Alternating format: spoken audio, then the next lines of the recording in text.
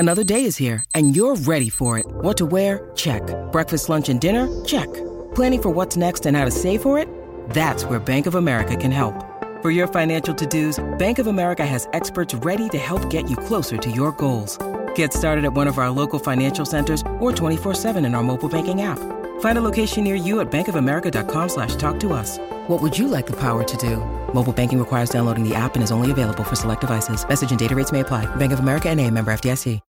When you need mealtime inspiration, it's worth shopping Kroger, where you'll find over 30,000 mouth-watering choices that excite your inner foodie. And no matter what tasty choice you make, you'll enjoy our everyday low prices, plus extra ways to save, like digital coupons worth over $600 each week. You can also save up to $1 off per gallon at the pump with fuel points. More savings and more inspiring flavors make shopping Kroger worth it every time. Kroger, fresh for everyone. Fuel restrictions apply.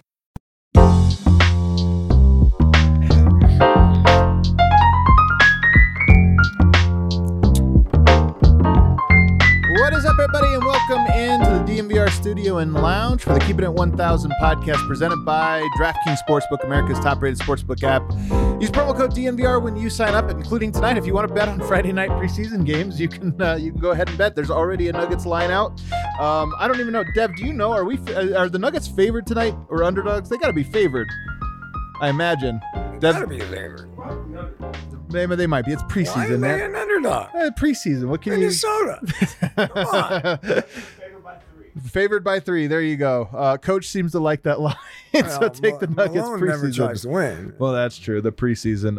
It's fourth quarter and it's over. Yeah, that's true. You got to get other guys in there. You got to find out if Peter Cornely gives you That's anything. your philosophy. That's not my philosophy. Well, we're going to get into your philosophy for preseason, for training camp, because that's what's going on right now. Teams are, they've been together for a couple weeks. Philosophies are being put in place. Rotations are being solidified, all that stuff. And I want to get Coach's perspective on that. But the meat of today's story is going to be talking about ideal roles for the players. And how does a coach establish ideal role? Maybe a coach doesn't. Maybe a team collectively establishes what players' roles are going to be. I want to talk about all of that, hopefully peer behind the curtain a little bit and see what it's like for a team behind the scenes. But first, Coach, it's good to see you. It's been a while. It's been a long while since we've last talked. I know you last time we talked, you said August, September, that's your off season. You like to disconnect from basketball. So we disconnected from our show, but we're back. How are you feeling? I'm feeling great. I've been in the gym. I went back to North Carolina for our golf thing that we do back in Pinehurst, North Carolina, with all the North Carolina coaches. That was fantastic. And I went to Charlotte training camp. I'm probably going to go to my son's training camp. He was hired by the 76ers. Right. To be a G League coach. What's their team? What's their G League team there? Do you know what it's called? Blue Hen. The what? Blue Hen or Blue? I thought it was like Blue Coats or something. Maybe I'm wrong. It might be Blue Coats. I don't know. It's in Wilmington, Delaware. Yeah. And Wilmington, Delaware. That's where it's at, huh? That's home to Bones Island. And so, it's fun being back in the gym. I'm talking to a lot of coaches. I was playing golf with two other coaches today, and the subject was Ben Simmons. Why does the Nuggets not go after Ben Simmons? And I said, I didn't think about it very much, but I think he fits Jokic and Murray. Well, let's get into that. So Jokic and Murray fit very well together. I mean, that's well established. Ben Simmons, his number one trait, in my opinion, is defense. He's a great defensive player, team defender and on-ball defender.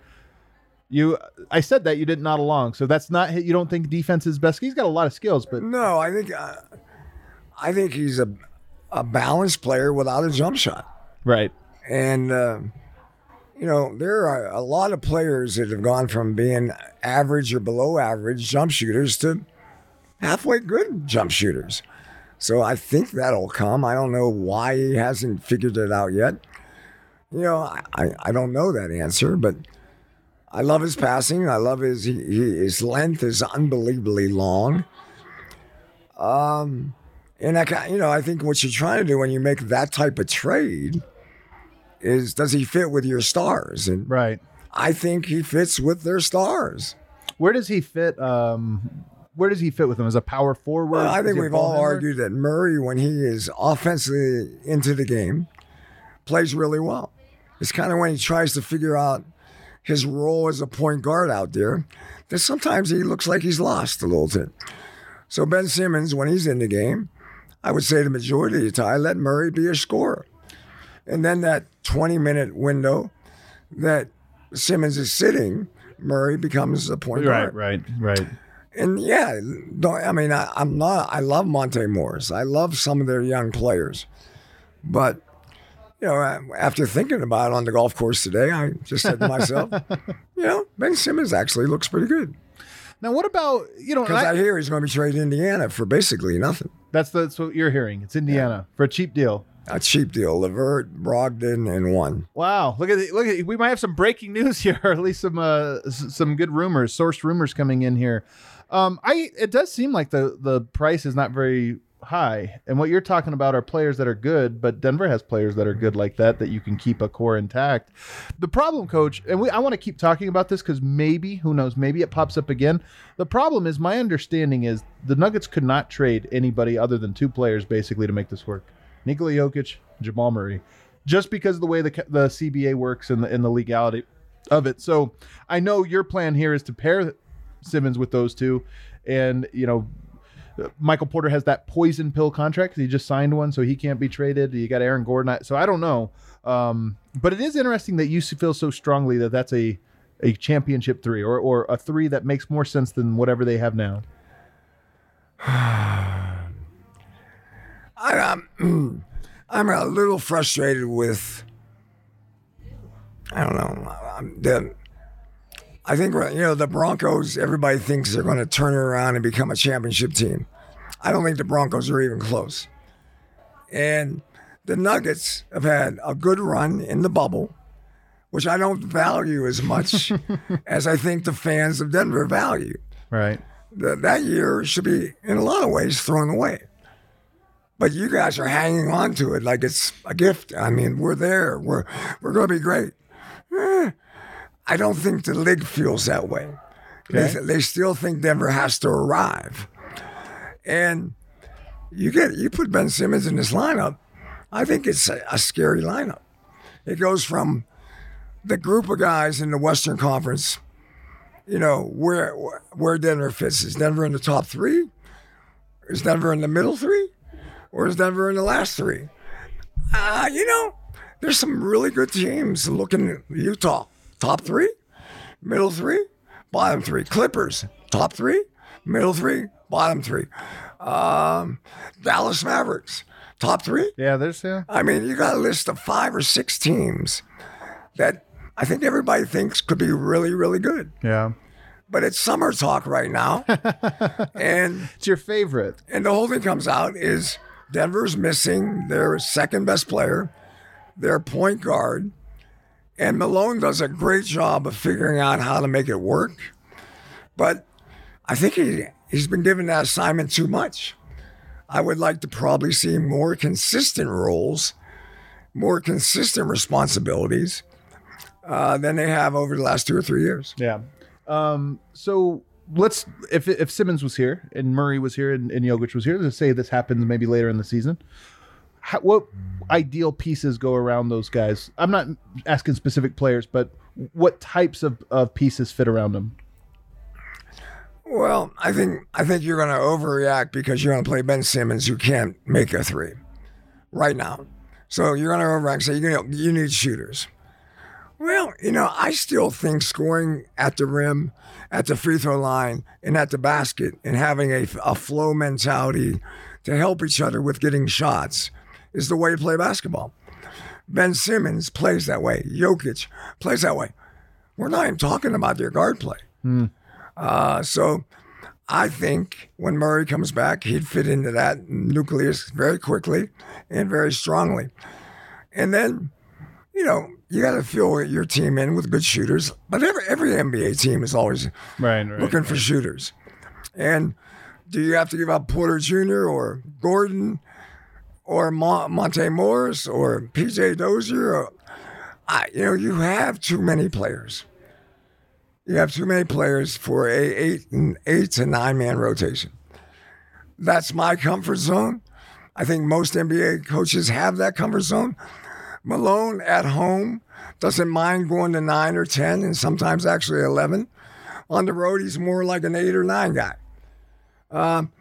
And I don't even, the coaching staff obviously knows the answers to these questions better than I do. But, I didn't even think about it when Ben Simmons stuff has happened for the last couple of weeks. I didn't think about it in Denver, but today on the golf course, it was discussed. This is my last one for you on the subject, because I didn't think we were going to talk Ben Simmons today. That to me, that conversation kind of came and went. Maybe it has, but what about character concerns? And I don't know Ben Simmons. I don't know anything about him, but it seems like Denver has been especially, they've really put a heavy influence on culture. And hey, we want only guys that are going to fit in and buy into their roles and this or that. Are you concerned at all just seeing how things have shaken out in Philadelphia about that with Ben Simmons? Or he's too good, don't worry about that stuff? I think he falls into the category that up until, 2 months ago, did we have character concerns about Ben Simmons? I don't know. I really don't know that. I don't know either. I don't know that. What's in the Twitter world and on social networking and on the internet, it might have 50, 60% of the truth out there, and management's got to figure out the other percent. Right. Ben Simmons, to me, I've never seen him dogged on the court. I've seen him frustrated on the court, but I've seen him be the best player on a lot of NBA courts. And a guy that has the talent to be the best player on an NBA court on a consistent basis is probably going to be able to you're going to give him a little bit. Unless he's just a total jack butt. You can say a jackass. I don't see that in him. Yeah. I think he's frustrated with what happened in Philly. Okay. I think he's frustrated with Embiid. Again, this is my feel. Right. It's not fact. Right. And I think he's a little frustrated with the anger that he was punched with in the playoffs last year. He didn't feel he was protected very well. 100%. There's no question about that. And so, that will that heal in Philadelphia? No. No. I don't think it will. So no. So hey, discount. I think you're taking an all-star basketball player, a very young all-star basketball player, that will shoot the ball better than he is shooting it, and he's 6'10". Yeah. Hey, I was with it. I've been on the Ben Simmons train for a while. I just think that train has left the station, unfortunately. But maybe not. Maybe I'm wrong. Let's get into some training camp stuff here. I'm curious, just from a head coach, what would your goals be for the Nuggets heading into this camp? And how, as a coach, do you establish what your goals are to accomplish during training camp? Usually training camp has priorities. It's a film study of who you are, what guys you've picked up. And some of it are, as a coach, you try to magnify strengths and hide weaknesses and work on weaknesses to be better than they were last year. And your coaching staff might have, certain coaches might have three different thoughts, and another coach might have 3 other thoughts. But you got to come together in your coaches meeting before the training camp and kind of organize what you want to bring to the team as, hey, we felt we have to get better here. This was our strength. We want to sustain that and get it better a little bit. And then I hate the word role as much as delegate responsibility. Okay. And I really like the veteran guy coming off the bench, leading the bench, and kind of have your best players being responsible for the starters. And so, do you want to go, Monte Morris, is he going to be your starting point guard? Talk to him about that. What's he going to get? What you feel that you need from him. And, before, in the beginning of a season, you kind of have little games of giving them some goals, some individual goals, like Monte Morris's great assist-to-turnover ratio is really good. But I would rather see Monte Morris get more assists and be more committed to being a passer or creating more plays for the team. For me, he's a little conservative, I guess is my best way to say it. And because of that, he doesn't turn the ball over. But I'm not anti-turnover. I remember talking to Andre Miller about this. I said, Andre, if you throw 10 passes over the top of the defense and get me 7 layups, you can throw 2 away. That's fine with me. Right. You give me 7 layups, you can turn it over once or twice. It's what you get in a give and take of the passing mentality. So Jokic, I want to ask you about him. We'll kind of get into the players here, but Jokic, became a father just, I think, last week. It hasn't been that long. He missed all of training camp. He's a veteran at this point. He's 7 years into this league, but he's also the hub of the team. How big of a deal do you think it is that he was not present for training camp? How hard do you think that made it for the Nuggets to accomplish their goals when the hub isn't there? It's not it's not the most positive situation, but in the same sense, I think that, we've already talked about 2 or 3 things about old school versus new school mentality. The new school mentality is you're going to skip when your wife's having a baby, you're going to take 4, 5, 6, 7, maybe a week or 2 off. 30 years ago, that didn't happen. Really? No. Wife's having a kid, you're playing, you're at practice. I think there are guys in the NBA that had birth of children when they were playing in the basketball game. Wow, that's wild. And don't get me wrong, the right way is probably today's way. We just talked about Ben Simmons, old school, new school. Old school, there would be a lot more anger about Ben Simmons. Ben Simmons now he's a new school guy, and he's piggybacking off of Kyrie Irving and piggybacking off of Westbrook. Oh, it's normalized now. It's normalized now. A management in Chicago might react totally different than management in Denver. The management in Denver is going to react totally different than Miami's going to react, and Ben Simmons might not even be on the radar in maybe 15 or 20 cities. Right. But he is on the radar of being a really, really good basketball player. So what about the thing I'm most curious about, because Yoke was asked about this, how much it would hurt him. He said, I know all the plays, which I thought was kind of a funny answer. But what about his chemistry with Aaron Gordon and to a lesser extent, Jeff Green? I thought training camp would be a great opportunity for those guys to maybe even you add a little bit in the playbook that utilizes those two guys, or just quick little actions. How much do you think that maybe stunts the growth between those two developing chemistry?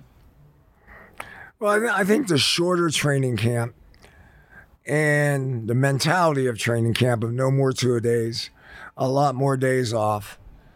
My first training camp, I don't want to throw that. We had 28 days, 26 were 2 days. Wow. Think about that. And I don't even know if we ever got a day off. But guys, let me ask you this. But that's old school, new school. Okay, but let me ask you about the old school. Were guys weight training at that time as well? No. Training camp was necessary because not half your team, but some guys on your team weren't in shape. Right. And that's why 2 a day. Some of this is just conditioning. Yes, that doesn't happen very much anymore. But I bet you there's some NBA camps that got guys. Yeah, we got to get them in better shape right now. So when you walk into camp in your time, we'll say with the Nuggets, you name names if you want, or you don't have to, but were there days, all right, you get into training camp first day and you're like, that guy's way out of shape. You just notice it right away. This guy didn't come ready. Yeah, you have guys, but not very many of them. Yeah. Gary Payton, when he come into training camp, very much in shape. Really? But Gary Payton could get in shape in 5 days. Right. Some guys are that way. There's some athletes out there that don't need a lot of work. Yeah. It just happens. But there are other guys that might need extra work. So I don't think it's a high priority or situation that happens very often now. But I'm sure there's still some out there. Going back to my college days, I had a guy that I had to do a regiment for like 2 months to get into shape we had a test, before, and the test was so hard. And we had one guy, a super athlete. He didn't do any of that. He'd show up at camp, do the test, almost pass out, but he could do it. And then he was good to go for the year. And I thought, man, this guy's crazy. Yeah, I did a 2-mile run. And if you did the 2-mile run, you had to do the 2-mile run in 15 minutes. Yeah. That's easy. Yeah, it's not that hard of a one. But if you did it in 12, you never ran you didn't have to run sprints. Okay. And there was only one guy that ever did it in 12 minutes. Really? Deadlift Shrimp. Really? Yeah. He's the only guy. That's pretty interesting. How do you challenge Jokic to get better? And he's the MVP. So what, as a coach, he's only 26, but as a coach, how do you push the great ones? Coming off of the season he just had, what's the approach there? That's a hard one because he's so good. And he plays the game so easily. I think I would give him one or two defensive things of importance. Can he be more of a shot blocker? Can he have more presence at the defensive end of the court? The other end of the court, there's not much he doesn't do offensively. Right. I mean, I think he touches the ball a lot. You want him to touch the ball more? Personally, I'd probably say no. I want more team, the power of 5 guys playing together than one guy being responsible for too much. Right. So I think you got Jeff Green's a good pickup. They got some good, they brought back Barton, who had an up and down year last year. They don't have their point guard. So who's going to play point guard? Are you going to play Monte with the first unit, or do you want to keep him with the second unit? Austin Rivers had a good run at the end of last year. Gordon had a good start, but he kind of faded last year. So, all those things I think got to have some type of, you got to massage some of that into trying to maybe get Gordon more confident in his offense. And Jeff Green, I thought, had a great year with the Nets last year. I think he's going to be a good backup center. I think that's where they're going to use him. Yeah. It's weird to say, but yeah. And I think that pick and pop 4-5 man is really prominent, and Jeff knows how to do it. He's a professional. He's a great locker room guy, and he has great enthusiasm to try to be on a really good team that's trying to win a championship. I want to stick to Jokic for just one more question here, and that is, we've seen teams bring in veteran players, retired players to maybe work with the guy for a week, or coaches to come in. I always wondered, I always would have loved, and I don't know if the relationship that's there to make this happen, I always would have loved for Tim Duncan to come into camp and spend 2 or 3 days with Jokic. Another guy who was an elite defender, but not necessarily because he was above the rim all the time. He's just a really, really smart defender. Is there a guy you would want to bring in, a Marc Gasol or somebody like that? And how does a coach go about trying to bring somebody in specifically for a player? I think that's somewhat overrated. Okay. I want a coach that knows how to get results. Okay. I've seen some of these star Hall of Fame players do their act, and it's elementary in a lot of ways. It's basic. It's what they do well. I would never turn down Tim Duncan to come in to help Jokic. That's Right. kind of a perfect fit. They're both fundamental players. But Duncan was the best transition D and pick and roll defender I've ever seen play in the NBA. And he was almost perfect. His transition D as a big guy was great. And that's so important, that to be able to go to the offensive board and still get back defensively. A lot of big guys don't want to work at that. Tim Duncan It's hard did. work. And pick and roll defense, the game, Tim Duncan, as the game has gotten more and more pick and roll, Tim Duncan got better and better at defending the pick and roll. And that's why and David Robinson was pretty damn good too. And so I think that's why you probably see them win championships.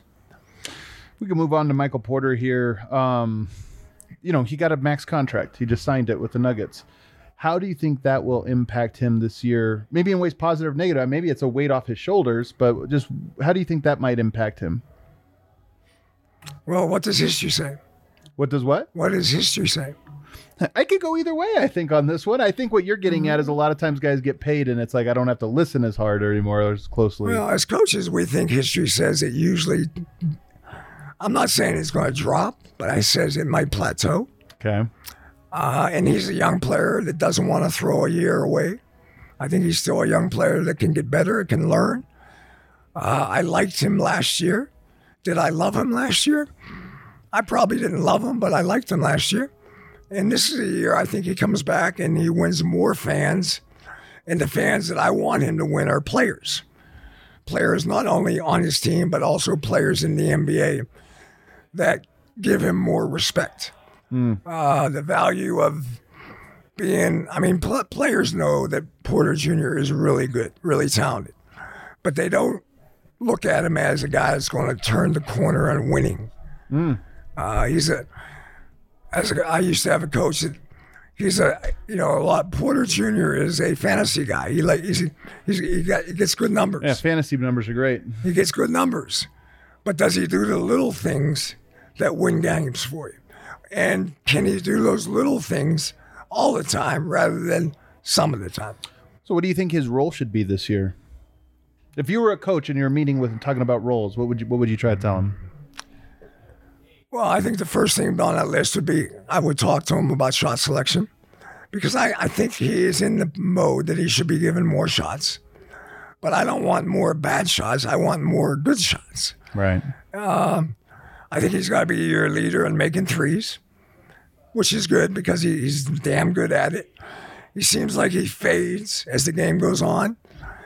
He scores more early than he does late. I would probably talk to him about that. Can we get you to be more efficient in the fourth quarter rather than be dynamic in the first quarter? Do you think that's a age thing, though? Yeah. It's a young player ego.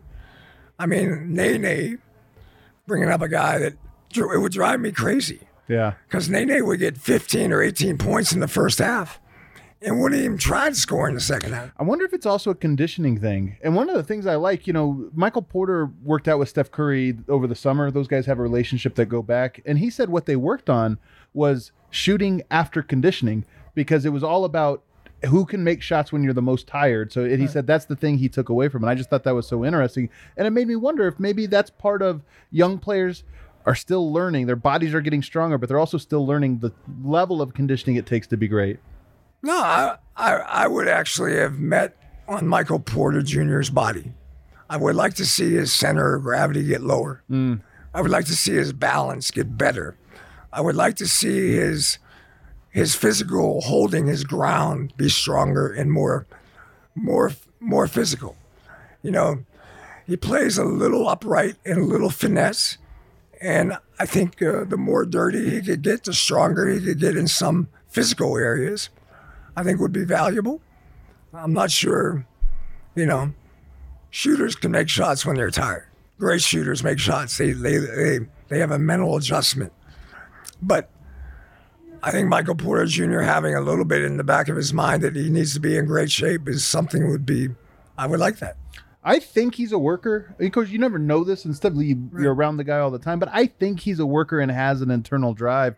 I know that. So in addition to working on the conditioning aspect of shooting and shooting even when you're tired, the other two things he said he worked on was, one, a mid-post game, because he said in the playoffs he got guys matched up against him that were a little smaller, but he didn't have the ability to kind of shoot over or score over him. He referenced even Carmelo Anthony as a guy that was really good at, you get a guy on a hip and make some moves. And then he also talked about sort of like escape dribbles, or like moves that can create space with one dribble or two dribble quick things to get open so he can get his shot off. Is that a good use of his summer, just based on that?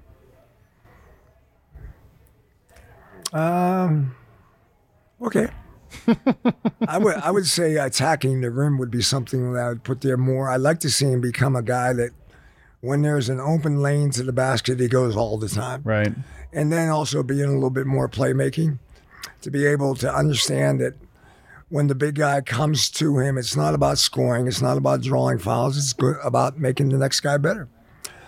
I would put playmaking on that list in my mind. The attacking of catching and going rather than always looking for being a jump shooter. Right. I'll give you one more, Michael Malone. The mid post. Yeah. Sounds like a workout guy. Okay. Or his father. I see. So you're saying a trainer loves that stuff because it's footwork, it's a ballet, it's and the step back stuff, the escape dribble stuff. Right. Remember, only the great players get to shoot that shot. Right. And is Porter a great player? He can be a great player, but I don't know if he's a great player yet. And it's interesting. It's just funny to think of him going up against Norman Powell last year, Mikal Bridges, guys that he had a little bit of a height advantage, not much, but that maybe were able to crowd his space and he would get those posts. It's a bad offense. Of course, if you're going there all the time. It's a low efficient offense. Oh, of course, so yeah. I'm trying to figure out. The high efficiency is making threes, getting to the rim, getting to the free throw line. And now we're going to 5 or 6 or 7 on the list.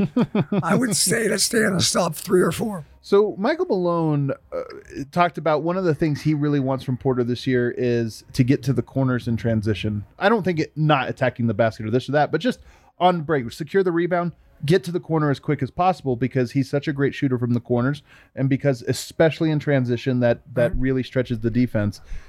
What about that for a point of emphasis, and what does that do for your team? Yeah, I mean, running the court right now in the NBA is a lost art. And everybody's trying to play fast, but no one really plays fast. They play with pace.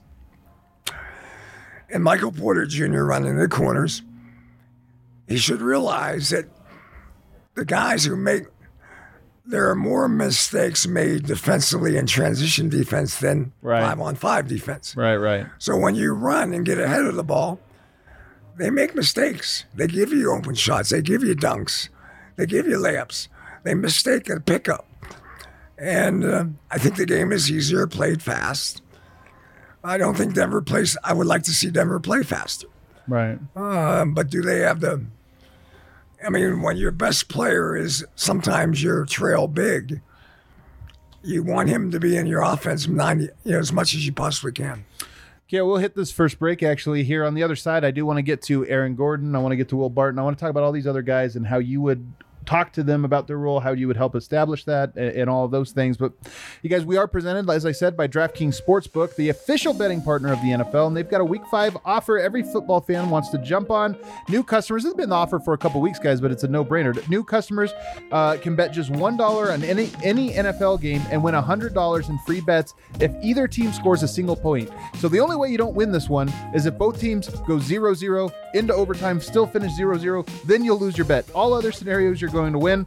The last time that happened, by the way, a team tied 0-0 was 1943. So pretty safe bet here. Again, $1, you win $100. DraftKings customers can also get skin in the game with the new same game parlays. We've been begging for this all last year. We complained about it. You couldn't do the same game parlay. Now we've got them. Same game parlays right there on the app. DraftKings is safe, secure, and reliable. Best of all, you can deposit and withdraw your cash whenever you want. So download the DraftKings Sportsbook app now. Use promo code DNVR and bet just $1 on any NFL game and win $100 in free bets if either team scores a single point.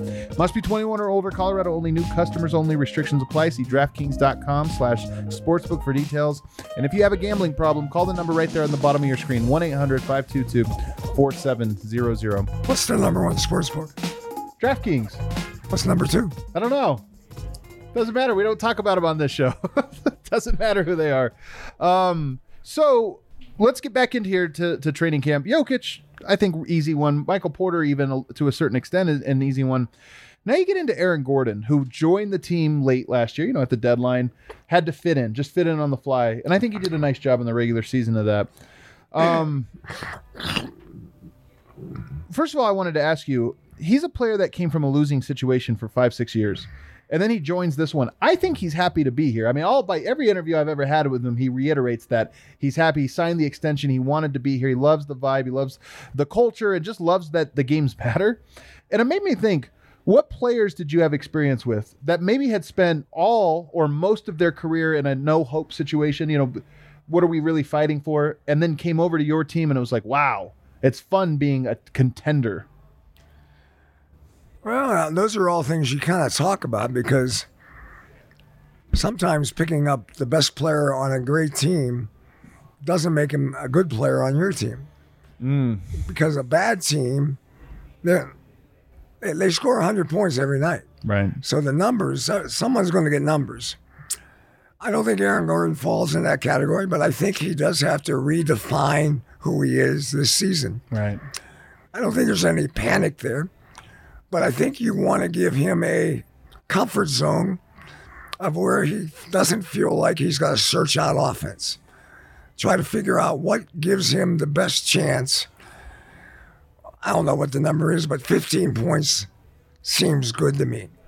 Murray being hurt, it might be a little higher before Murray gets back. So who does he play well with? Is it Austin Rivers? Is it Monte Morris? The young kid was playing well. TJ is a good young player.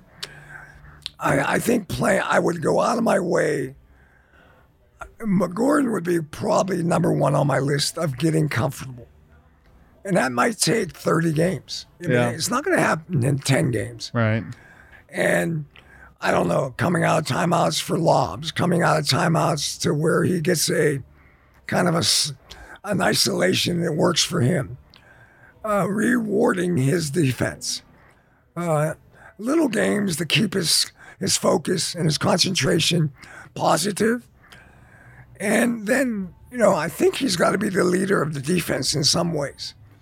Taking the best player every night.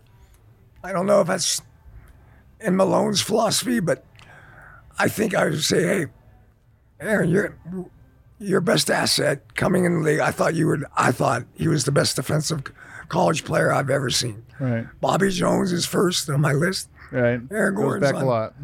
And he hasn't lost being a good defender, but his balance has been more towards I want to be better offensively. Well, let's go back and go. Let's magnify your strength, and let's work on your weaknesses. And I'll help you with your weaknesses, and trying to get you good touches and good shots.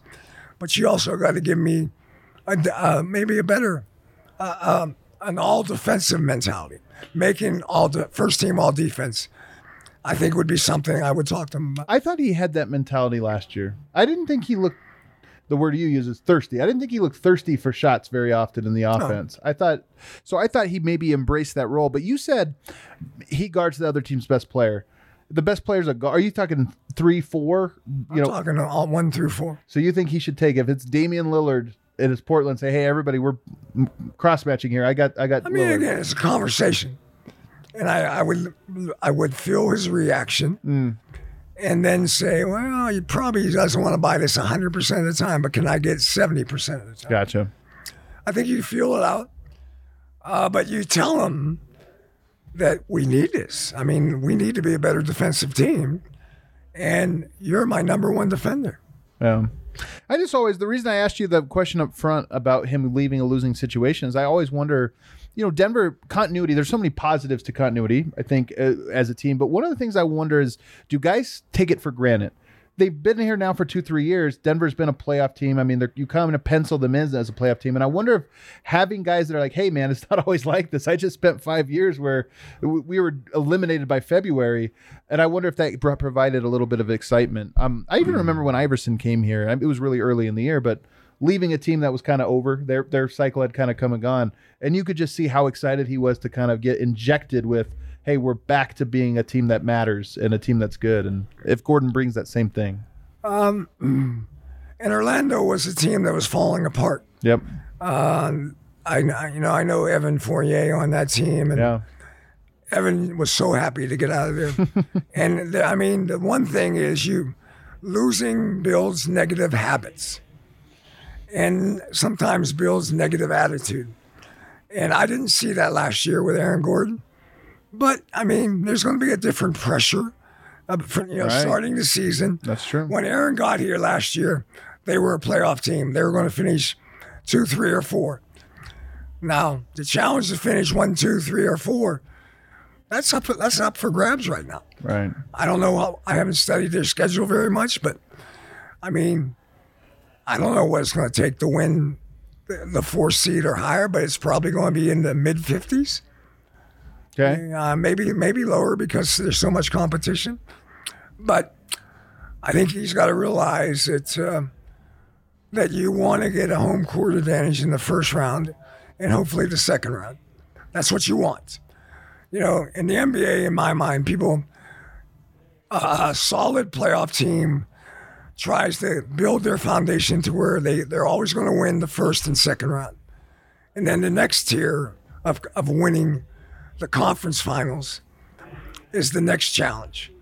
And then, of course, the ultimate challenge is winning the finals. And all those, there's the steps. Have they definitively said that they're going to always win the first 2 rounds? I don't think that's true. They're close.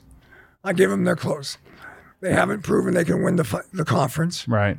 And usually, I know fans want to skip it, say this can all be done in a year. Right. Well, that climbing that ladder sometimes takes Milwaukee, 4? Yeah. 4 years? Yeah, and they broke through. I mean, and then you look at Toronto, who broke through a couple of years ago, and now they didn't make the playoffs. Right. So you want to build that foundation of whatever the window. With Jokic, you'd want probably a 5-year window that you would get into that second tier where you're going to be playing for a conference championship. I couldn't say next 5 years, but Right. if you got there, I would probably be happy with 2 or 3. Right. If they got to the conference finals 3 times in the next 5 years. Just giving yourself a chance. It's like 3 lotto tickets. We'll see what happens. And then this year, I thought was the number one situation that all the way into the final 8, maybe even the final 4, no one knew who was going to win. Right. I mean, there wasn't a guy that jumped up. Yeah, I still like Denver's chances if Murray didn't go down, but I mean, of course, that's what happened. But let's move on because I want to get to the other players. What do you want to see from Will Barton this year? I don't know. Everybody's talking about him starting and all that. I think he's a great bench player. I said that 5 years ago when he came here. I love his energy off the bench. I love his energy to be able to play him with a guy that could get him going. A player that said, okay, the first unit stinks tonight. Let's get Barton going.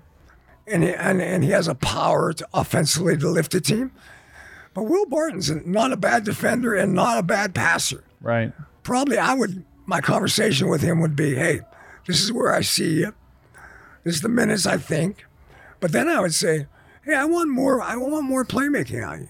I want, instead of, I don't know what his turnover to assist ratio is, but I don't think it's probably much better than 2-1. Hey, can we get that closer to 3-1? Can we get your best assist year ever? Right. Right. Whatever your best year has been in the past, let's do better than that this year. And then, I'm almost certain that Coach Malone is working on defense. That can we move from the middle of the pack to a top 10 defensive team this year? Right. Do you think they can do that, given their personnel? It's going to be tough. It's going to be tough because Jeff Green defensively, how's he? Well, I never thought of him being a great defender when he was kind of playing 30 minutes a game. But lately, I think he's more focused in that area. Okay. And, if he plays center, he knows he's going to have to rebound the ball. Yeah. I thought Jeff Green pickup was first class. I liked it a lot. So let's talk Jeff Green then real quick. I was going to go on to Murray. We'll save him for next. But Jeff Green, what would be sort of your message to him, and what roles do you see him playing on this team? You mentioned as a pick and pop big. He's been that as a 5 because he's kind of a 5 now. He's a pick and roll big. He's still very athletic, and even in Brooklyn, they were having him roll to the rim a lot and be a lob threat, which I don't think most people would think of him that way. And I think that's great because I think the guys that understand when to roll and when to pop, are there. That list is not long in the NBA. Can I ask you, what is it you're looking for? This is a good basketball question, but what is it? How the defense is committed? What coverage is in? It's the same rule that I have in making. I mean, if the game of basketball tells you should go to the rim, you go to the rim. Okay. If the game of basketball says make the three, make the three. Same thing when you're in the pick and roll. If there's a chance for you to be a problem at the rim, you got to go to the rim. Right. And when they're zoned up or dropping, then you pick and pop. So do you see Jeff Green as a scorer for Denver primarily? Like what's his role on this team? I just liked his presence last year. Okay. Sometimes I think that I think the bench is really valuable. And I think he's going to be a bench player that's going to lift their bench. That I think there's going to be more consistent responsibilities because of Jeff Green being on the basketball team. Oh, interesting. More guys will so it's almost not a glue, a connector maybe, like makes everybody else's job more defined and more obvious. More professional, more aware. Okay. And more understanding that the bench is very important to a championship team. Okay. How do you keep Jamal Murray engaged? I've heard that he's going to be helping with scouting reports and doing different things like that. I don't know if that was his own idea, if that was Coach Malone's idea, but I thought Well, that's one way to make him feel a part of the team. Because I can imagine guys when they're rehabbing don't always feel a part of the team. Yeah.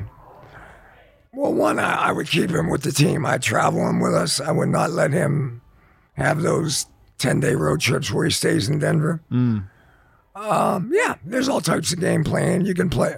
I'm sure. I'm pretty sure he's shooting now. Right. So horse games. 3-point shooting games. Keeping his eye sharp. But I think Jamal will do that on his own. I think he's individually inspired to get through this injury quickly. And his energy has always been positive. So, but there will be days that coaches and assistant coaches could help him maybe have better days. What about Michael Malone? He is now in his 7th season with the Denver Nuggets. I think his 9th season overall as a head coach. How different is a head coach in their, we'll just say, let's throw out the Sacramento years. How different is a coach in his 7th year as opposed to his first? I think he's more consistently confident in going into a game. And I think in coaching, the game plan is important. The foundation of how you're going to play in a game is important. But you also got to realize that at least 50% of the time, and probably more like 60% of the time, that game plan has got to be adapted.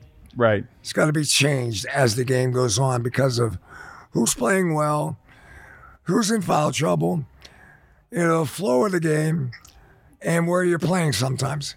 And I think that's where he's gotten great. He's gotten to be one of the top coaches in the league because he knows that if he can make almost any game a fourth quarter game, his team is in a great place. But in the same sense, he prepares his team to win a game by not having a close game. I don't know the numbers. I don't study the numbers like I used to. But I would like to see more control of maybe, I don't know how many fourth quarter close games they had last year, but let's just say they had 25. Can we get that down to 17 or 18? Where you don't have the stress. Is that possible? I mean, the NBA game, this is a fact. I don't know. I mean, the numbers. Right. I mean, an average team in the NBA probably plays 50 close games. Right, yeah, it's a lot. As where I don't know what Denver's numbers were. And I don't know what exactly the number that I think is a close game, and the stats might sometimes might think different. like they might think a close game is 3 points. I think if it's 6 has always been my number. If I have a more than a 6-point lead, I felt really good. It got under 6, I got nervous. The NBA calls these clutch. I'm looking it up as you talk here because let me see here if I could find Denver. They actually say within 5 points in the final, however many minutes. I clicked on preseason. I'll pull these up. It says the Nuggets played, 42 games, clutch games, meaning it was within 5 points in the final 5 minutes. So, yeah, about half, a little more than half. It was a shortened season last year. And don't get me wrong, you have a tendency when you have Jokic and Murray that having that in your back pocket because I thought Murray and Jokic at the end of last year was the top 3, top 5 for sure, but maybe top 3 closers in the NBA. Yeah, for sure. I mean, they were great at. They got to that spot. You felt good you were going to win. Do we have questions, Kale? I know I put out there for some questions for Coach. Did you? Let's go to those now. What do we got here? Obvious question for Coach. What he thinks is the ceiling for Bones. Oh yeah, we got to ask him a potential player here. I know it's your favorite. So have you watched Bones Highland, the Nuggets rookie, at all? Have you seen him play? So what is you think his ceiling is, and what is the first and most important thing that Bones needs to work on?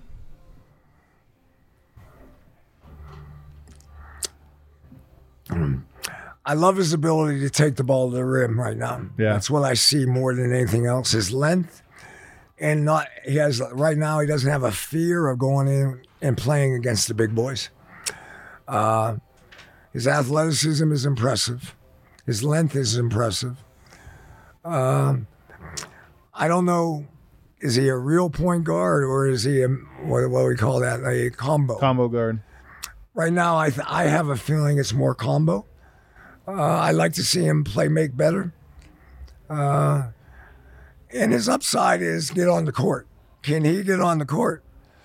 Right now, I don't know. Can he get on the court? Is Austin Rivers in the rotation? Is DJ in the rotation? Is Monte going to play 35 or 25? Those are things that probably yet to be determined. But my feel, and again, the practices are telling me more than the games are. Right. The games are the only thing I see, and what I hear is some of it's true, some of it's false. So I think the games will tell.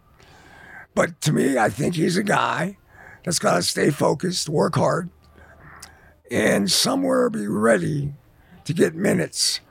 That might come in the first 20 games, but my gut says it's probably going to come in the middle of the season somewhere. Okay. Because of an injury, because of a circumstance, there's going to be a window for a week or 2 weeks that, hey, I got 20 minutes for it. Get ready. Let's go. Be ready for that opportunity. Because you got a lot of competition for minutes. Right. The depth of Denver's team right now is first class, and I hope the responsibilities are delegated in a positive way to where it doesn't become a problem. But I think over the years, I think sometimes the Nuggets roster has got in a tug of war that didn't help either player. Right. And I hope they stay away from that. And I think more defined, consistent responsibilities is kind of what's in my head. What else we got, Kale? All right. What type of role do you see Bol having? Come on, guys. People want to know about Bol. Come on, guys. No. Let's hear it. Is he a nightmare for a coach? I think it would be a nightmare if you had to play him right now. I think he's in a position that, similar to what I just said about the rookie, is there might become an opportunity because of injury or situations that 20 games or in the middle of the season, he might fall into a 15-minute opportunity. But I don't think he's ready to help a team win 55 games. Okay. What else? Let's go through these quickly. All right. We've got 2 more coming in. How often do other coaches ask Coach Carl for advice? Good question. You have a big network. Oh, I don't know if I have a big network, but I have a lot of coaches that when they come into town, I talk to. I said I was at Charlotte's camp visiting Mitch Kupchak and Chad Iskey. They're going to be better, by the way. Their additions are really first class. I like how they play. But, I have a half a dozen college coaches and probably 10 NBA coaches that when they come to Denver or I'll get a phone call from maybe once a month, once every couple weeks, depending on winning and losing. And I stay in the gym and I'm actually gravitating. I went up to Wyoming and watched them play. Wes Miller at Cincinnati wants me to come there. Mark Pope, my ex-player at BYU. So I probably will do some college, a little more college. John Welsh, my assistant. We're going to go up to northern Colorado hopefully next week. We went to Davidson when we were in Charlotte together. So I try always to get in the gym and hang out. I love the game. And what I love about the game is where is it going? What is going to be the next impact defensive option? Right. Because the one thing we've talked about is, this theory over the summer was, does anybody play defense? Right. Because the defense right now is losing the battle. So what is the adjustment in the NBA that can make it a more defensive game? My answer to that is I think the NBA in the near future, if they want to balance the game out, they got to put the hands back on the ball. Really? I think they gotta be able to slow down the guards and their ability to attack the defense. Yeah. Might change the game in a way the NBA doesn't like. Guys like you, basketball purists will like it, but I think the NBA, for whatever reason, loves when Steph Curry scores 50 points. Well, I think the NBA last year in the playoffs let the perimeter play a little bit more, maybe a lot more than I thought they did in the years previous. I remember Austin Rivers getting called for a foul on Damian Lillard. Right, I saw the replay in slow motion 8 times. I didn't know where he touched him. So maybe that's bad refereeing. That's not no, they reviewed it and confirmed it. And I kept thinking like it's a little. It was one of those plays where I watched it and I go, I don't know how you guard the NBA if that's an illegal contact on a 3-point shooter from and then half court. There are situations where they ride the guy and they do hand check and they don't call. Right. What else we got? One more, Kel? Yeah, last one. Let's get this last question in. Should preseason games be used solely as experiments with different lineups without regard to final score, or would he, I'm assuming Malone, go with the presumptive starters and closers to give them some more time together? Well, I don't know how many games he played. He played 5 of them. I always played 7 or 8. That's too many. I always wanted to. I didn't want to have a bad record. I wanted to have a 3-4 record or a 4-3 record. Establish winning. Well, yeah, I think winning. I don't want to take winning off the court. The other thing I would do is I would play at least 1 and maybe 2 games where towards the end of exhibition season that I'm playing like it will be the first game of the year. But that again, that's old school more than new school. New school seems to be no veteran player ever plays in the fourth quarter. Half the guys playing in the fourth quarter, I don't even know who they are. And that's again, new school, old school. We go there all the time. Well, coaches have gotten really interested in health and rest and those types of things in a way that definitely makes for some boring basketball. Do we know that is the way it should be, though? Should be. I mean, should is resting players. Do you think they got more energy than my guys used to have 20 years ago? I don't know the answer to that. Do you think there are more injuries or less injuries than 20 years ago? Yeah. I don't think because of analytics and we have physiologists all over the place telling us this guy's tired. That doesn't mean they're right. So I kind of like anything that builds mental toughness and physical toughness. I want in my culture. Right. And giving days off and extending guys because they, instead of it's a 2 to 4 week injury. Well, when was the last guy that's had a 2 to 4 week injury came back in 2 weeks? Doesn't happen. It's always 4 weeks. So I think we're giving, I don't know. I like mentally tough teams and physically tough teams. And sometimes load management doesn't develop mental toughness. Yeah. I'm with you on this one. Last year you were maybe a little more asking that question. Sounds like you've answered that question. Now you feel even more adamant about it. At least that's kind of what I gather. But I do think that's an interesting, I think there's a lot to that. And I think there's something too. Jokic played all those games and there's like a mental strength you almost get from pushing through some of this stuff early on, and maybe it carries with you. But that wraps it up, guys, for today's edition of the Keep It at 1000 podcast. I believe next week, if I tease this out, I believe we're going to have somebody from the 90s era Nuggets. I know who it is. I still want to tease. I'm going to tease it like that. Somebody from the 90s era Nuggets that was both a great player, fan favorite, and somebody you're going to really want to hear from on our Legend series that goes next week. You also have the Truth in Media podcast. You got the Forgotten Seasons podcast over things George Karl has been involved with. Anything coming up with Forgotten Seasons or Truth in Media this week? The one we're trying to get that I haven't gotten yet is the Lakers when they had Gary Payton and Karl Malone. I think that experiment, whatever that was 20 years ago, is kind of what they're doing now. Oh, a lot of just like bringing old guys in, see if they're good enough to win a championship. I can't in good faith endorse that one. I can't endorse anything Lakers. It's just me. I'm sorry. It's like I would be asking you to promote a Duke podcast or something like that. You couldn't do it. I don't think I could get you to do it. Well, I might be going to a Duke game this year. Really? Yeah. I know one of our, Brett. Yeah. Brett's a Duke grad and one of my best friends. Wow. There's a Duke Carolina game at Carolina on a Saturday, and a Duke Virginia game Duke versus Virginia on a Monday. So good little weekend right there. Two pretty good weekend. Good little weekend right there. Everybody, thanks so much. Hit the like button. Don't forget to subscribe. This is a podcast. Also goes in the Keeping It 1000 podcast feed. See everybody next time.